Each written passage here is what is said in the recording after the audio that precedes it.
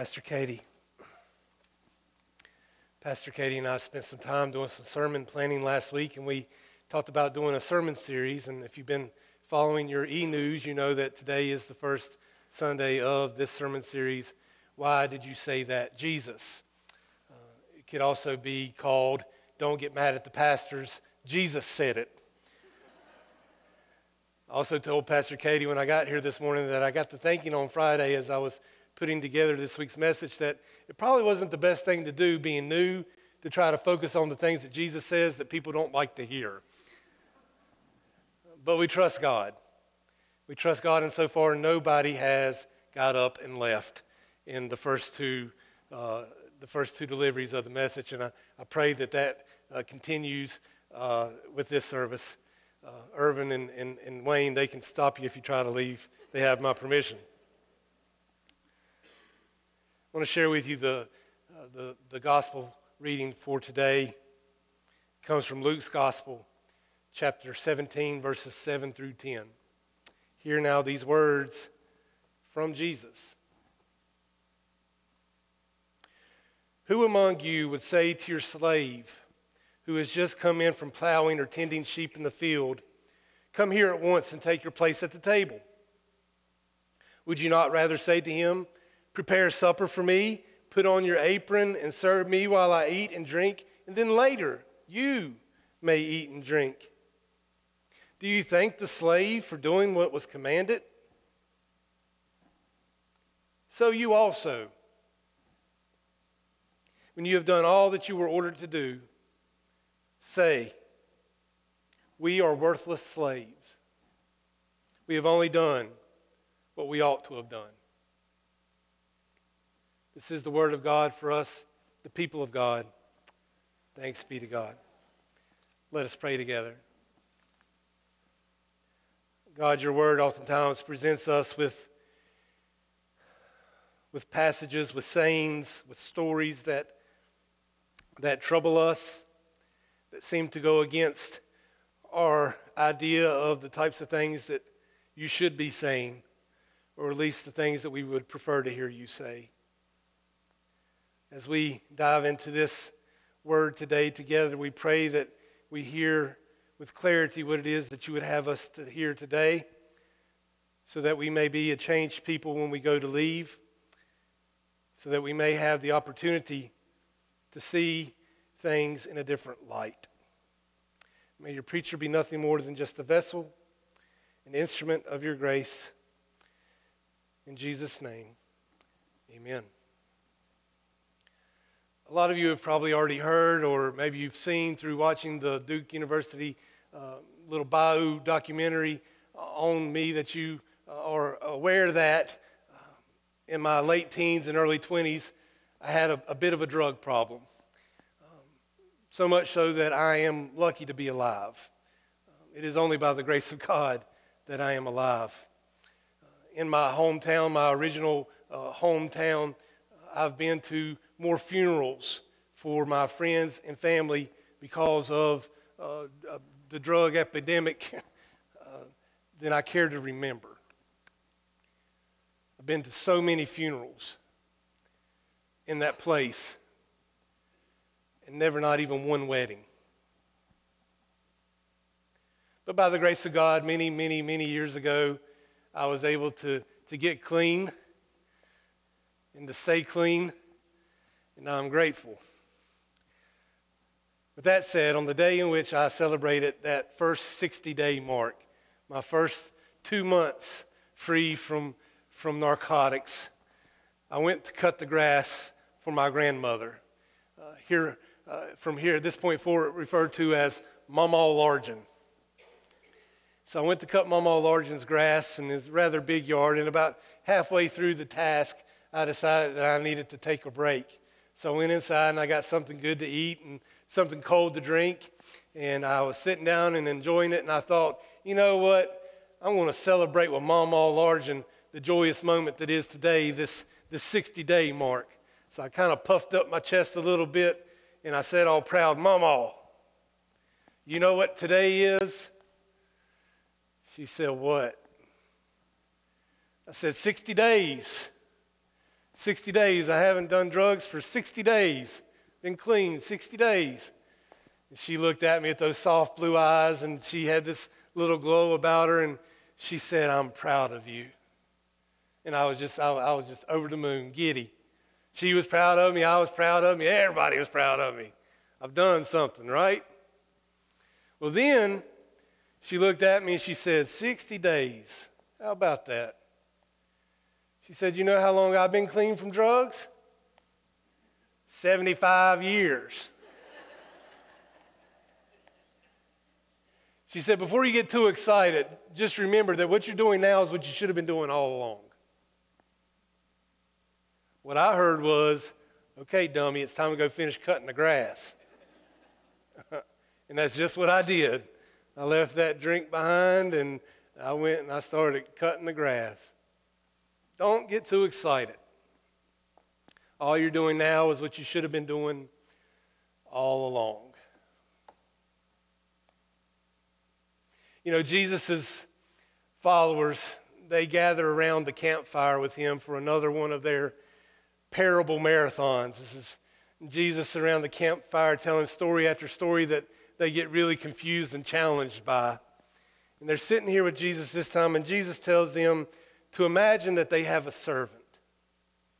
Well, this is hard for them to imagine because the fact of the matter is that most of them are actually quite poor, and they could really never understand what it means to have a servant, but they try. So, okay, try and imagine we have a servant. Okay, we have a servant. And Jesus says, now imagine that servant spends all day tending sheep and plowing your fields. They're like, okay, we're following you, Jesus. Out in the field, working hard. Okay, all right.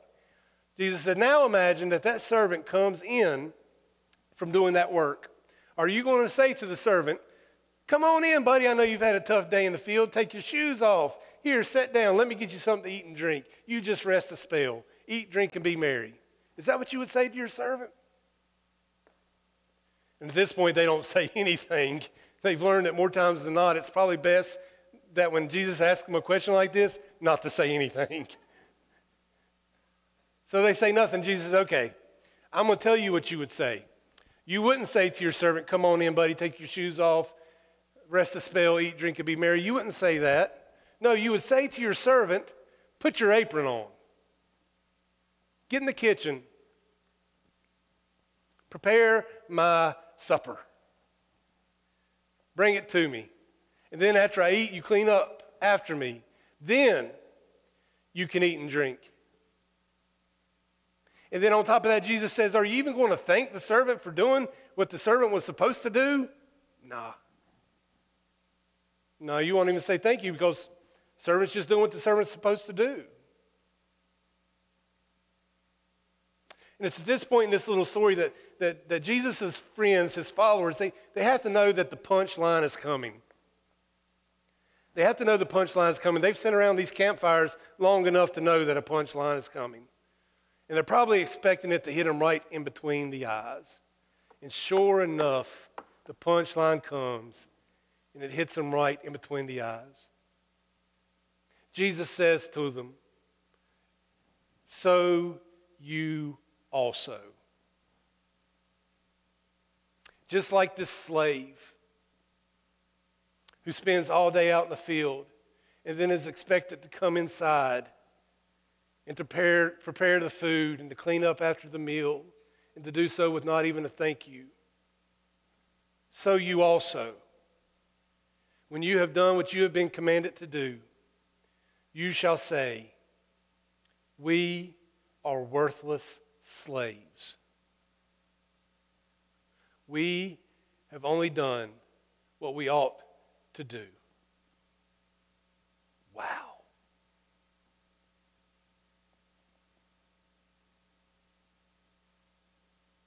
He likens his followers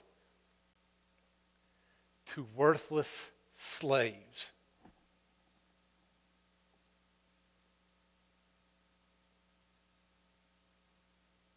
I mean, come on, Jesus. Come on now. What happened to well done, good and faithful servant? We like that one better. I mean, could you imagine going to a funeral and the preacher, instead of standing up and saying, well done, good and faithful servant, instead says, well, here's another worthless slave? That wouldn't go over too well, would it? Don't get mad at me. Jesus said it, not Jabe.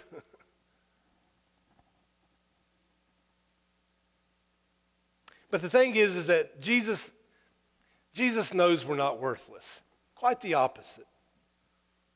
Jesus knows we're not worthless. Jesus knew his disciples were not worthless. But as is often the case in parables, Jesus will say something outrageous. Jesus will use some outrageous illustration to get our attention, to shock us into paying better attention. He says something outrageous. He says something just blindsides us with it, just totally unexpected, so that we will be shocked into paying closer attention, so that we might catch some point that Jesus feels an important point for us to catch that we would otherwise miss if we were not shocked. And maybe that's what's happening here. Maybe Jesus says this shocking thing, likening his followers to worthless slaves, because he's trying to make a bigger point. And maybe, just maybe, the bigger point is that sometimes the only reason why we sign up for things in life, including this life of faith, is because we expect something grand in return. And maybe what Jesus is suggesting is that if we sign up for this life of faith only for the reward at the end, the pat on the back, the attaboy or attagirl, the well done, good and faithful servant, the reward at the end, then perhaps we're missing some of the point.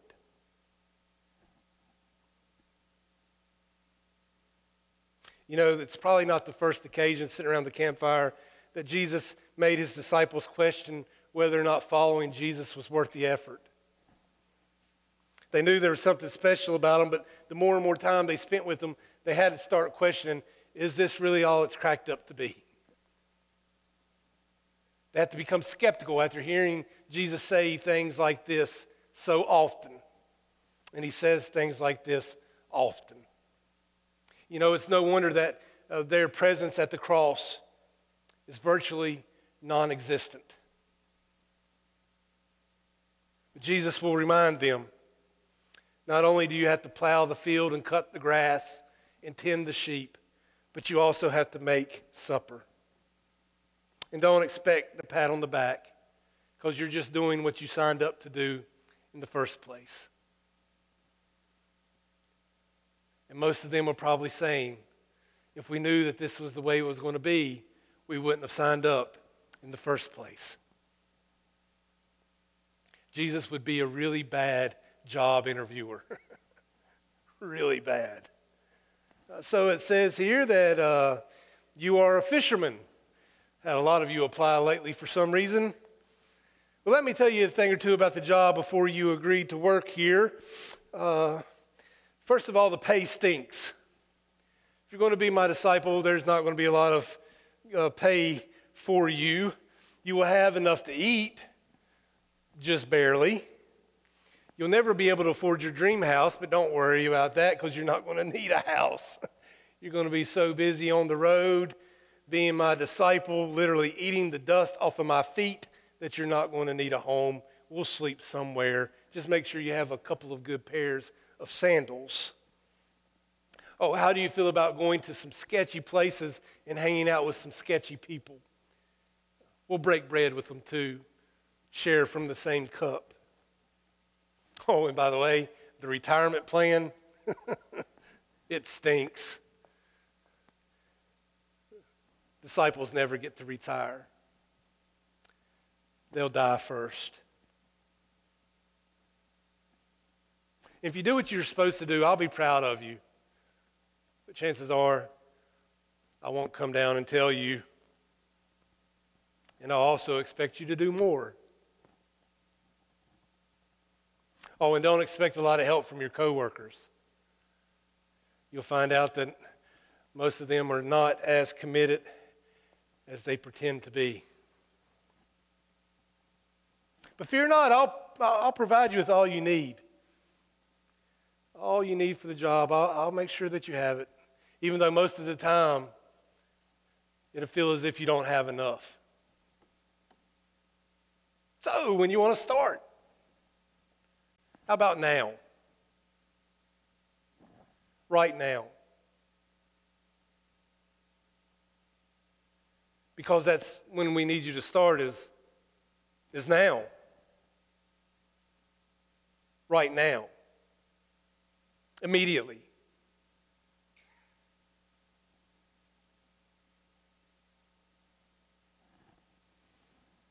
You know, if we're concerned about money or retirement, safety, rewards, and recognition, then the life of discipleship, well, that's probably not for us. Oh, that's right, I'm saying us now. You know, because he's not just talking to them back then, he's also speaking to us right now. You get that, right? But see, the difference between us and them is that in our case, the expectations are clearly defined from the beginning. We know what is expected of us if we are followers of Jesus. You see, them back then, they had to kind of figure it out as they went along. But we know. We have chapters and books, a whole big book that tells us what is expected of us if we choose this life of following Christ. We know what we're getting ourselves into. Jesus makes it perfectly clear to us, pre-resurrection and post-resurrection, that there is a lot of work to do, and we are the ones who are called to do it. We are the hands and feet that God has set apart to do God's work in this world. Us. Now. Right now. Immediately.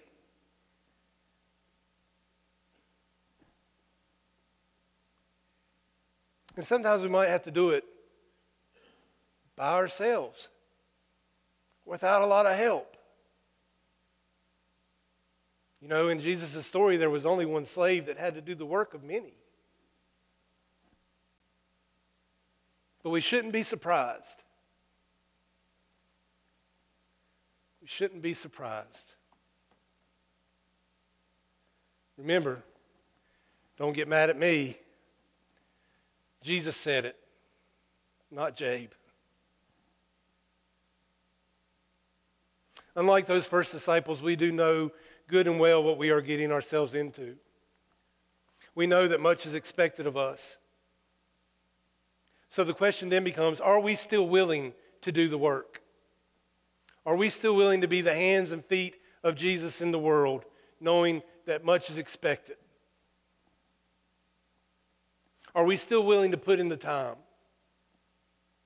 Are we committed enough to go work out in the field and then to come inside and work some more without even an attaboy or an attagirl?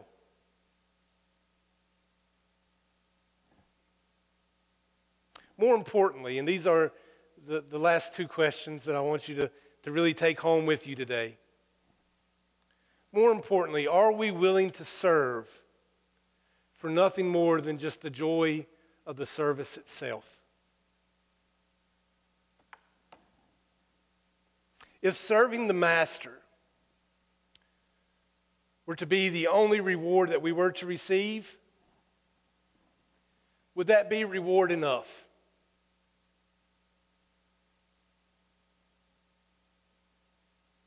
Would it be? Is it? So you also. Let us pray.